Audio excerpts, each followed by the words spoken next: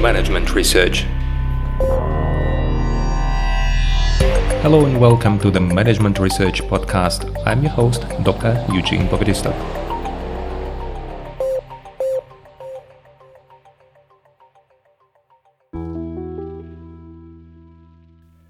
Hello and welcome to the next episode in our podcast. Today I start a new mini-series on the topic of motivation. And the topic of motivation is an outdated one. We know a lot about motivation. There are several theories of motivation. And in the next episodes, we're going to talk about two theories. Let's say very established, known theories, although there are also many other theories that explain why people get motivated or get demotivated. And in our today's episode, we start with the theory of Herzberg, who proposed the hygiene or two-factor theory of motivation. And usually I ask my students what model of motivation, what theory of motivation they know. And they usually say that they know the Maslow pyramid. And I ask them to forget about this theory because first of all, it is outdated. And second, it was a kind of very wrong. If you remember the theory by Maslow, he proposed the pyramid of needs, whereby the first two levels in this pyramid were about the security and about the status and so on. So if you don't have your security, if you don't have means for a living, then you cannot be motivated, you cannot do anything.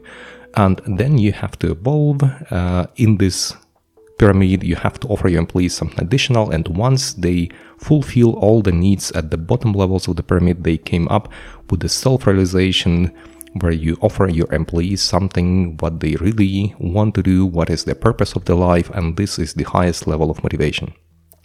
Yet there was a problem with this pyramid, because we know that many people are motivated and do a lot of things without having the basic security. And vice versa, many people with the basic level of security, they are not motivated at all.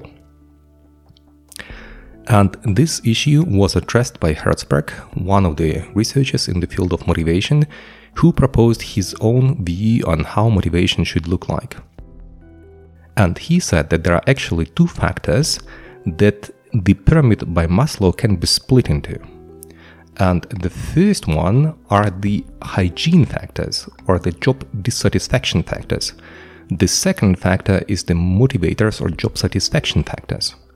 And his idea was that if you then have the minimum amount of this hygiene or job dissatisfaction factors, then people get dissatisfied.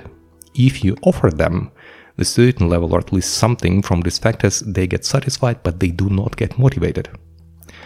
On the other hand, you have also motivators. So if you don't have this factor, if you don't offer to your employees some aspects from their work that relate to these motivators, they will not be motivated, but they will not be dissatisfied. And he said that we have to look at the organization through this lens of two factors, the dissatisfaction, satisfaction, and motivation. And if you look at the factor dissatisfaction or hygiene factor, he said that the following items belong to this factor.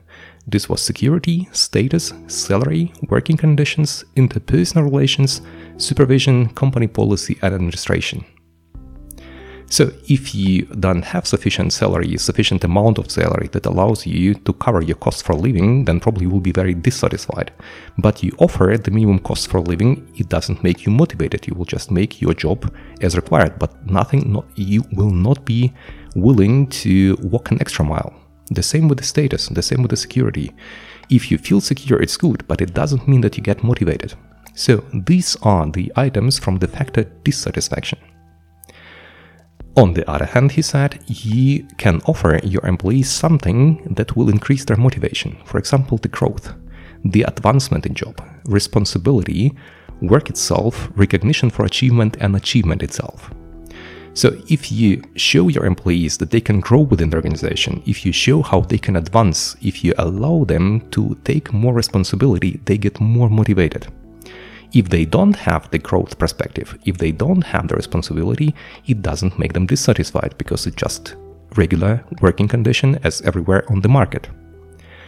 And with this in mind, he resolved a kind of big issue that we had with the Maslow pyramid, that actually people can have the status and don't be motivated, and people without the status can be motivated if you offer them, for example, interest in work or the growth perspective. And this introduces the big change to the way we look at motivation. At least it happened in 1970s, 1960s, 1970s, so it was many years ago. But for that moment, it was revolutionary. And I can honestly tell you that up to now, I meet managers from firms who rely on this theory. Although we have better theories and newer theories of motivation, many of managers, they still think in terms of this hygiene or job dissatisfaction items and motivators or job satisfaction items. And if you want to have a high level of outcome, if you want to have a high level of efficiency and effectiveness, you have to offer both. So what we have here, I think the only important aspect has to be mentioned in this episode. It is the salary, because the salary, Herzberg said, can be both a factor for job satisfaction, and it can also load on the factor of motivators. And the reason is very simple, because we have the salary that without a minimum amount of it, we will not be able to survive. So we need it as a kind of security, as a kind of status, that without the salary, you will feel uncomfortable or you won't be able to cover your costs for living. On the other hand, salary can also be a motivator, because the salary can also show a kind of achievement, what you have achieved, and that the organization acknowledges this achievement. If you think about the basic salary and additional bonus that you can receive for your work, then in this event, the basic salary will belong to the hygiene factor, because it is something that you need to cover the costs of your living. And the second part would probably reflect the responsibility that you take, for example, managerial responsibility. It will be paid also higher. And the achievement, that if you achieve more, you get also more money. So money is a reflection, is an indicator, a proxy for your achievement and recognition for achievement. We have to know that the hygiene theory or two-factor theory by Herzberg is a dynamic theory, but about the dynamism we're going to talk in the next episode of our podcast. I hope it was interesting, hope it was useful, and I hope that you can look now at your life and at your work from a different perspective and try to see what causes the dissatisfaction and what causes the motivation. And if you're a manager, you may think about how to increase motivation of your employees or how to decrease dissatisfaction of them. Wish you all the best and see you in the next episode. Bye-bye.